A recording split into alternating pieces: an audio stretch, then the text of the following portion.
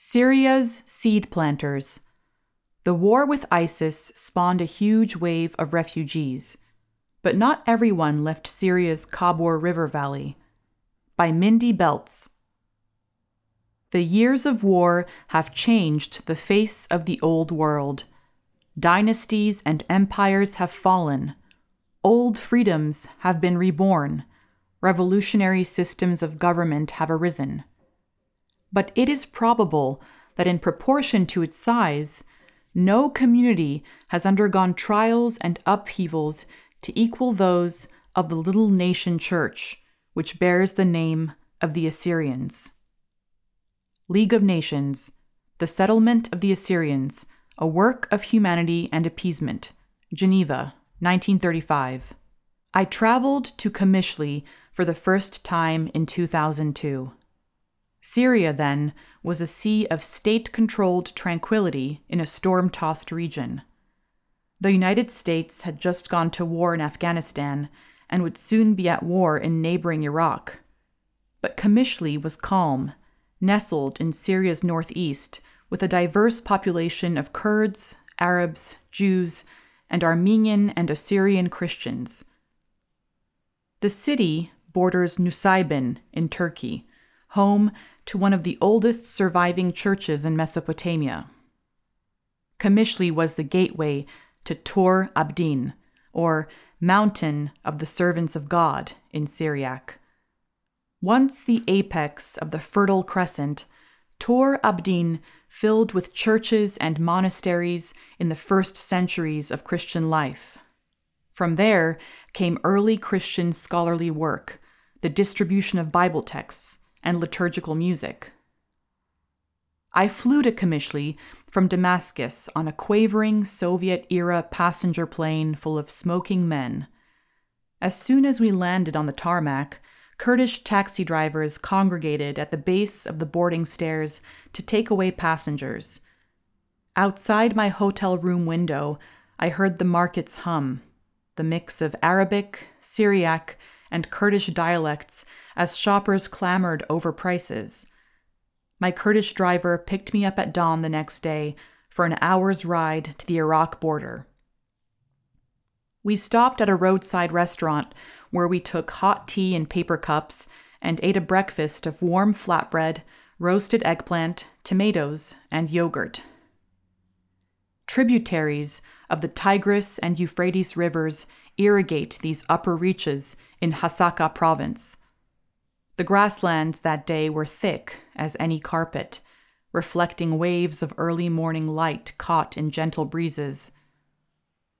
As a reporter, I tend to hurtle toward the next armed conflict, but in this quiet light, I sat suffused by the past. Cobbled mounds rose from the plains marking ancient settlements. At least one, Tel Brak, is older than the Egyptian pyramids. The Khabur River, mentioned in the Old Testament and the writings of the Greeks, carves a valley through this region, which locals call Jazira. Its ancient people may be the world's first farmers, growing wheat and domesticating wild grasses for livestock. The land's richness transformed nomads to landholders and city people. Reaching the Tigris before the sun grew hot, I boarded a motorboat to cross into Iraq. Saddam Hussein had turned much of his country into a no-go area for reporters, and I entered illegally with help from Kurdish activists and Syria's military intelligence service. With coming wars, first in Iraq and later in Syria, I would not pass this way again until 2019. Starting in 2011, Syria's civil conflict morphed into an international war. I would manage to enter other parts of the country, but by the time I returned to the northeast, warring parties had fought over it many times. Terrorist groups, Syrian government forces, Russians, Americans, Kurdish, and Christian militias. By 2019, Jazira is a bleakened version of its former self. Islamic State terrorists have captured territory in Syria and Iraq that includes pockets of the Jazeera. The militants control key towns along Syria's northern tier, whose oil and gas fields help keep their weapons flowing. From ISIS headquarters in the northern city of Raqqa, militants run a steady slave trade trafficking women and girls who aren't Muslims, while jailing and abusing any who transgress their radical laws. Slowly, coalition forces are driving them out, but scattered cells remain. Qamishli somehow escapes ISIS control, but suicide bombings torment its streets. The markets, I find, are nearly empty. Whole blocks go dark at night, a sign of how many residents have left. A government checkpoint divides the city down the center, with Syrian forces controlling one sector, while a Kurdish-led force supervises the rest. The Kurds' alliance with the United States helps wrest areas from ISIS control. The Assad regime in Damascus has more strategic battles elsewhere. Outsiders are beginning to see the Kurd-led governing autonomous administration with a federal structure and Arab, Kurd, and Christian representatives as a model for self-rule throughout the country. But war is far from over. On a rainy night, I skirt the checkpoint area with Assyrian friends to visit Samir Kanun, a Chaldean Catholic priest. He ushers us into his church's barren reception room, presses to life a diesel heater, and calls for an older gentleman to bring coffee. Kanun was born in the village of Tel Baz, south along the Kabur River, where the League of Nations created settlements in 1938 for Assyrian Christians who survived genocidal massacres in Turkey and Iraq. About 250,000 Assyrians had been killed. As the survivors flocked to their new sanctuary along the Kabur, Kanun's parents met, fell in love, and married. Kanun grew up helping them tend grapes, sheep, cows, and chickens. Each village had at least one church. Worship in the ancient Syriac dialect using centuries-old liturgies shaped Kanun's daily life. He left Tel Baz for high school in the city of Hasaka, then studied in Egypt and France. I always was intending to come back, he says. While he served as a priest in Qamishli, Kanun's relatives in the Kabur villages came under another attack, this time by Islamic State militants in 2015. The fighters overran 35 towns, killing Christian militia members guarding the towns and kidnapping 250 residents from 6 months to 90 years old. It was one of the global jihadists' largest hostage takings. Only weeks before, members of the militant group gained international attention for lining up Coptic Christians on a beach in Libya and beheading them. Everyone expected the Kabur captives to suffer the same way. 7 months later, the jihadists released a video showing 3 Kabur men dressed in orange jumpsuits kneeling before hooded gunmen who shot them. Each victim had been born in the villages and was well known to Kanun and others. Each had refused a demand to convert to Islam. The Assyrians had no government to intervene on their behalf, so they turned to the church. For weeks, the bishop in Hasaka, Mar Afram Atnei, negotiated with ISIS leaders while funds for ransom arrived from relatives and friends overseas. Over the next year, ISIS released the hostages, first in small groups and eventually nearly all of them. By then, the ordeal had cast a lasting pall over the region. The ISIS attack broke all the Christians here, Kanun says. They threatened us in Qamishli and everywhere so that people became very afraid. Only a handful of Kabur residents returned to their villages. Daily masses where Kanun once served more than 100 people now have 20, maybe 25, and the majority are women. Sudden apocalypse was followed by slow attrition. The 2015 attacks in Kabul and suicide bombs elsewhere in Hasaka province brought violence and cataclysm. Fear brought a different wave of destruction. Christian families one by one quit Kamishli, Hasaka, and their Kabul settlements. The land that watered and fed their forebears grew fallow. Their flocks ran wild. Their shops were shuttered. Their churches formed smaller and smaller cliques. Those who had no means to leave or otherwise chose to remain tried to carry on amid the slow demise of the life that was. The vendors selling popcorn under evening lights on Kamishli's sidewalks or the clerks scooping falafels behind the counter are small reminders of the way it was before. But Kanun sees the losses every day in his empty pews and his visits to vacant villages. I have offers to leave, he says, but for me, it is a personal decision to stay until this crisis is over. My Christian faith and responsibility as a priest means I will stay. I want to serve my people, even if there's one person left. The electricity cuts off as we finish. Kanun insists on serving us again before we leave. He retrieves a large bowl of chocolates in bright wrappers made in a candy factory his church supports. The chocolates are rich and could be sold in any gourmet grocery. We eat them in the dark. The next day, I head across the flat grasslands again, now west toward the Kabul villages. Though it isn't fully spring, the fields are a blinding green. Our car crosses the old Ottoman railroad that once carried passengers from Baghdad across Jazeera and all the way to Germany. West of Hasaka is a blank expanse before reaching the valley. Cultivated fields, ready to plant, rise into view. Malik, my translator, explains that in springtime, the city families used to picnic along the Kabul riverbank. Now, no one will risk it. We cross the river on a gutted bridge ISIS tried to blow up in 2015. Kanun told me I'd find nearly all the villages empty.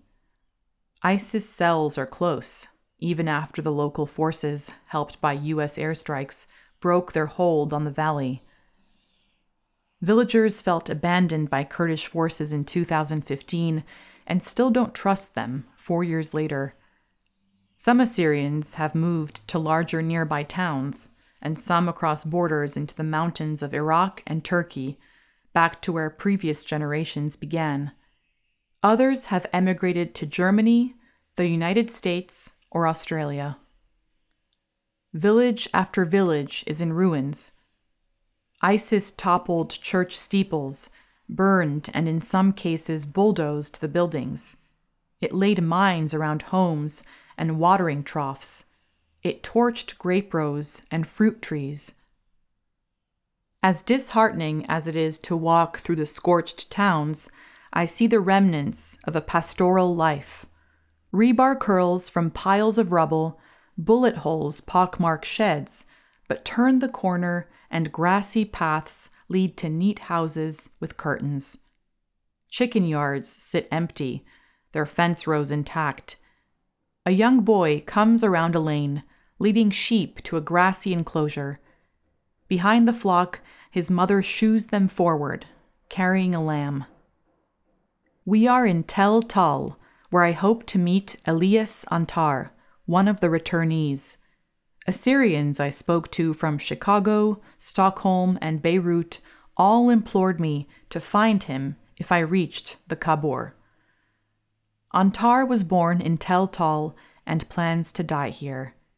He and his wife Shamiram escaped ISIS fighters with many others that February 2015 dawn. The sound of rushing water awakened Antar at around 1 a.m.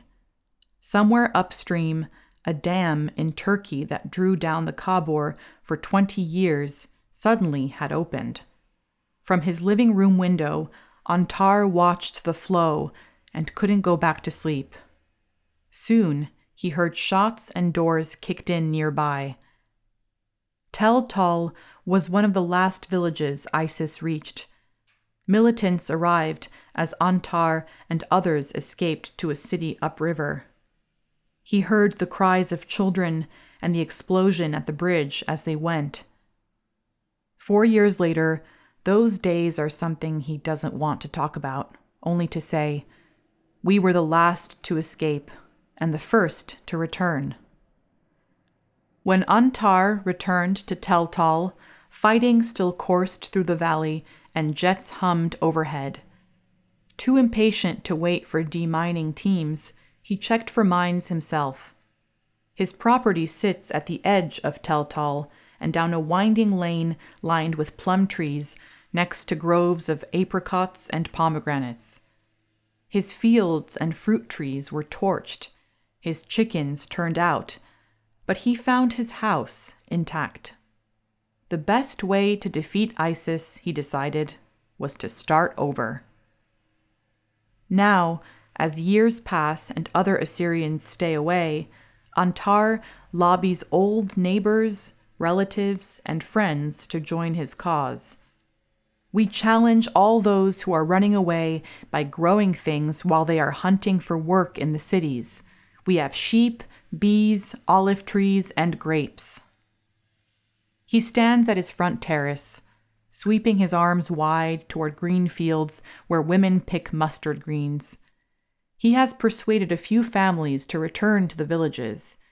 They include the young shepherd and several who had left for America after the attack. He convinced friends from Hasaka and Kamishli to come for day trips to help. Of his 7 children, 2 sons live here.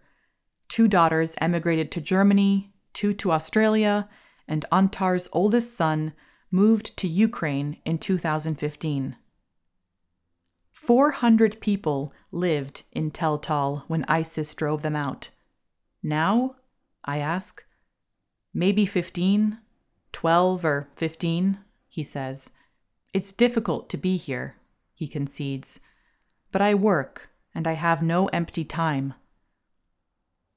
Antar was born in this same house in 1946, he tells me over tea, inside his airy, one-story home, its windows open to the Kabor just beyond. His parents' long journey as refugees ended here. His father, forced to flee Turkey, met Antar's mother in Iran. They had to move on to Russia, then Greece, Lebanon, Iraq, and finally to the Kabor settlements, finding sanctuary here. At that time, the Assyrians moved in groups, he says, not scattered like now. In Tel Tal, the family farmed cotton and wheat, raised livestock, grew olives, apricots, plums, and more.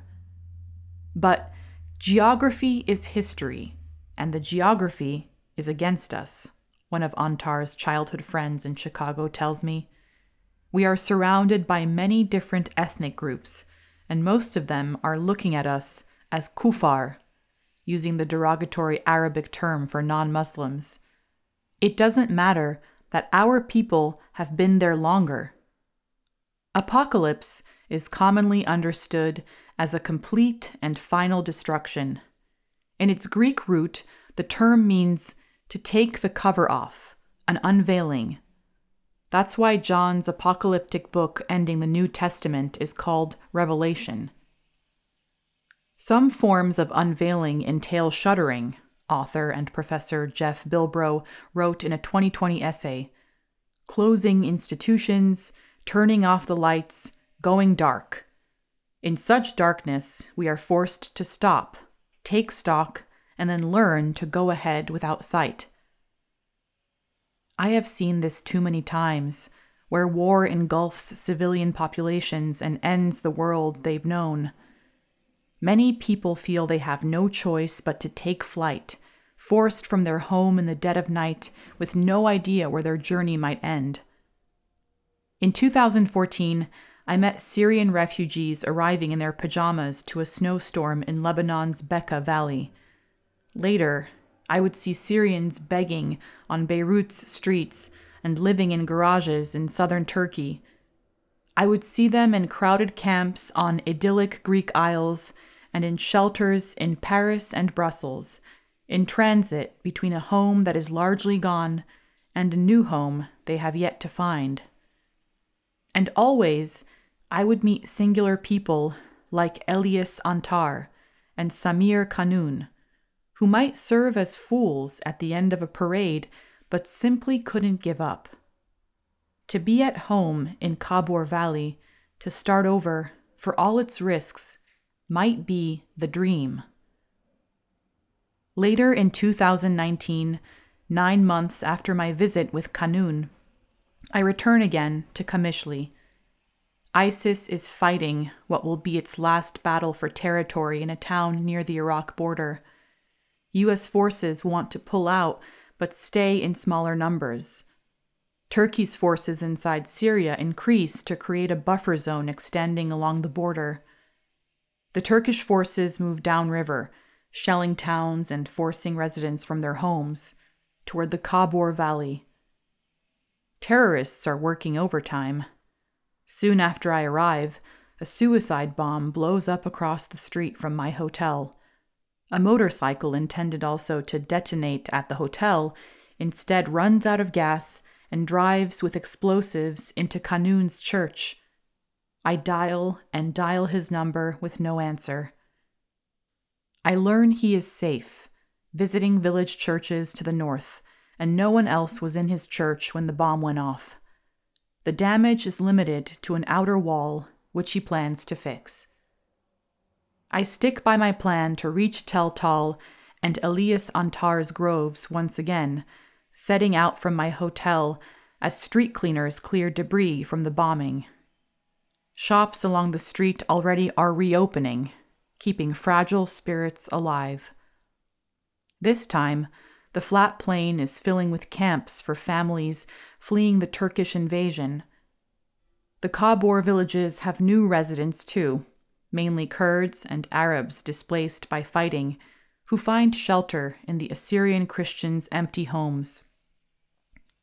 Convoys of Russian and American forces move along the main road, and black plumes rise where Turkish forces are shelling old Assyrian towns. Even so, with my translator and driver, I make my way to Tel Tal, and we turn into Antar's lane. I have come to think of him as the mayor of Kabor. He remains unflagging in his campaign for fellow Assyrians to join him, industrious in his labors to make it attractive. Nearby fighting has made no dent in his efforts. In fact, he's taken in a couple from upriver, displaced by Turkish forces, and put them to work, tending chickens and rabbits. As winter nears, Antar is busy with harvest. I find him waiting on his front patio, dressed in a light-colored summer suit, smiling. He beckons me into his groves while Shamiram makes coffee. We walk through dried grass and wild thyme. He has something to show me just past the plum trees. 4 years ago, he took cuttings from his charred pomegranate trees and cultivated them into saplings on his patio. He replanted them atop the charred spaces. For the first time, they have fruited. The pink and red balls are fat and heavy, hanging like baubles on a Christmas tree. He stands proudly by each one, holding them out for show. Then he picks 5. At his patio table, we lay them out and he turns over each one. We sip coffee and he fingers prayer beads. These are the seeds of ISIS, he laughs. Perhaps what appears lost is only hidden, awaiting its unveiling. Antar seems to possess a secret insight, a hope denied others. What if his Kabor Valley's glory days are not only in the past, but waiting in days to come? Antar pushes the pomegranates across to me. You will take them to America and give them to my friends. And so I do, wrapping each in craft paper on my dining room table and mailing them to the Kabul villagers now living in Chicago.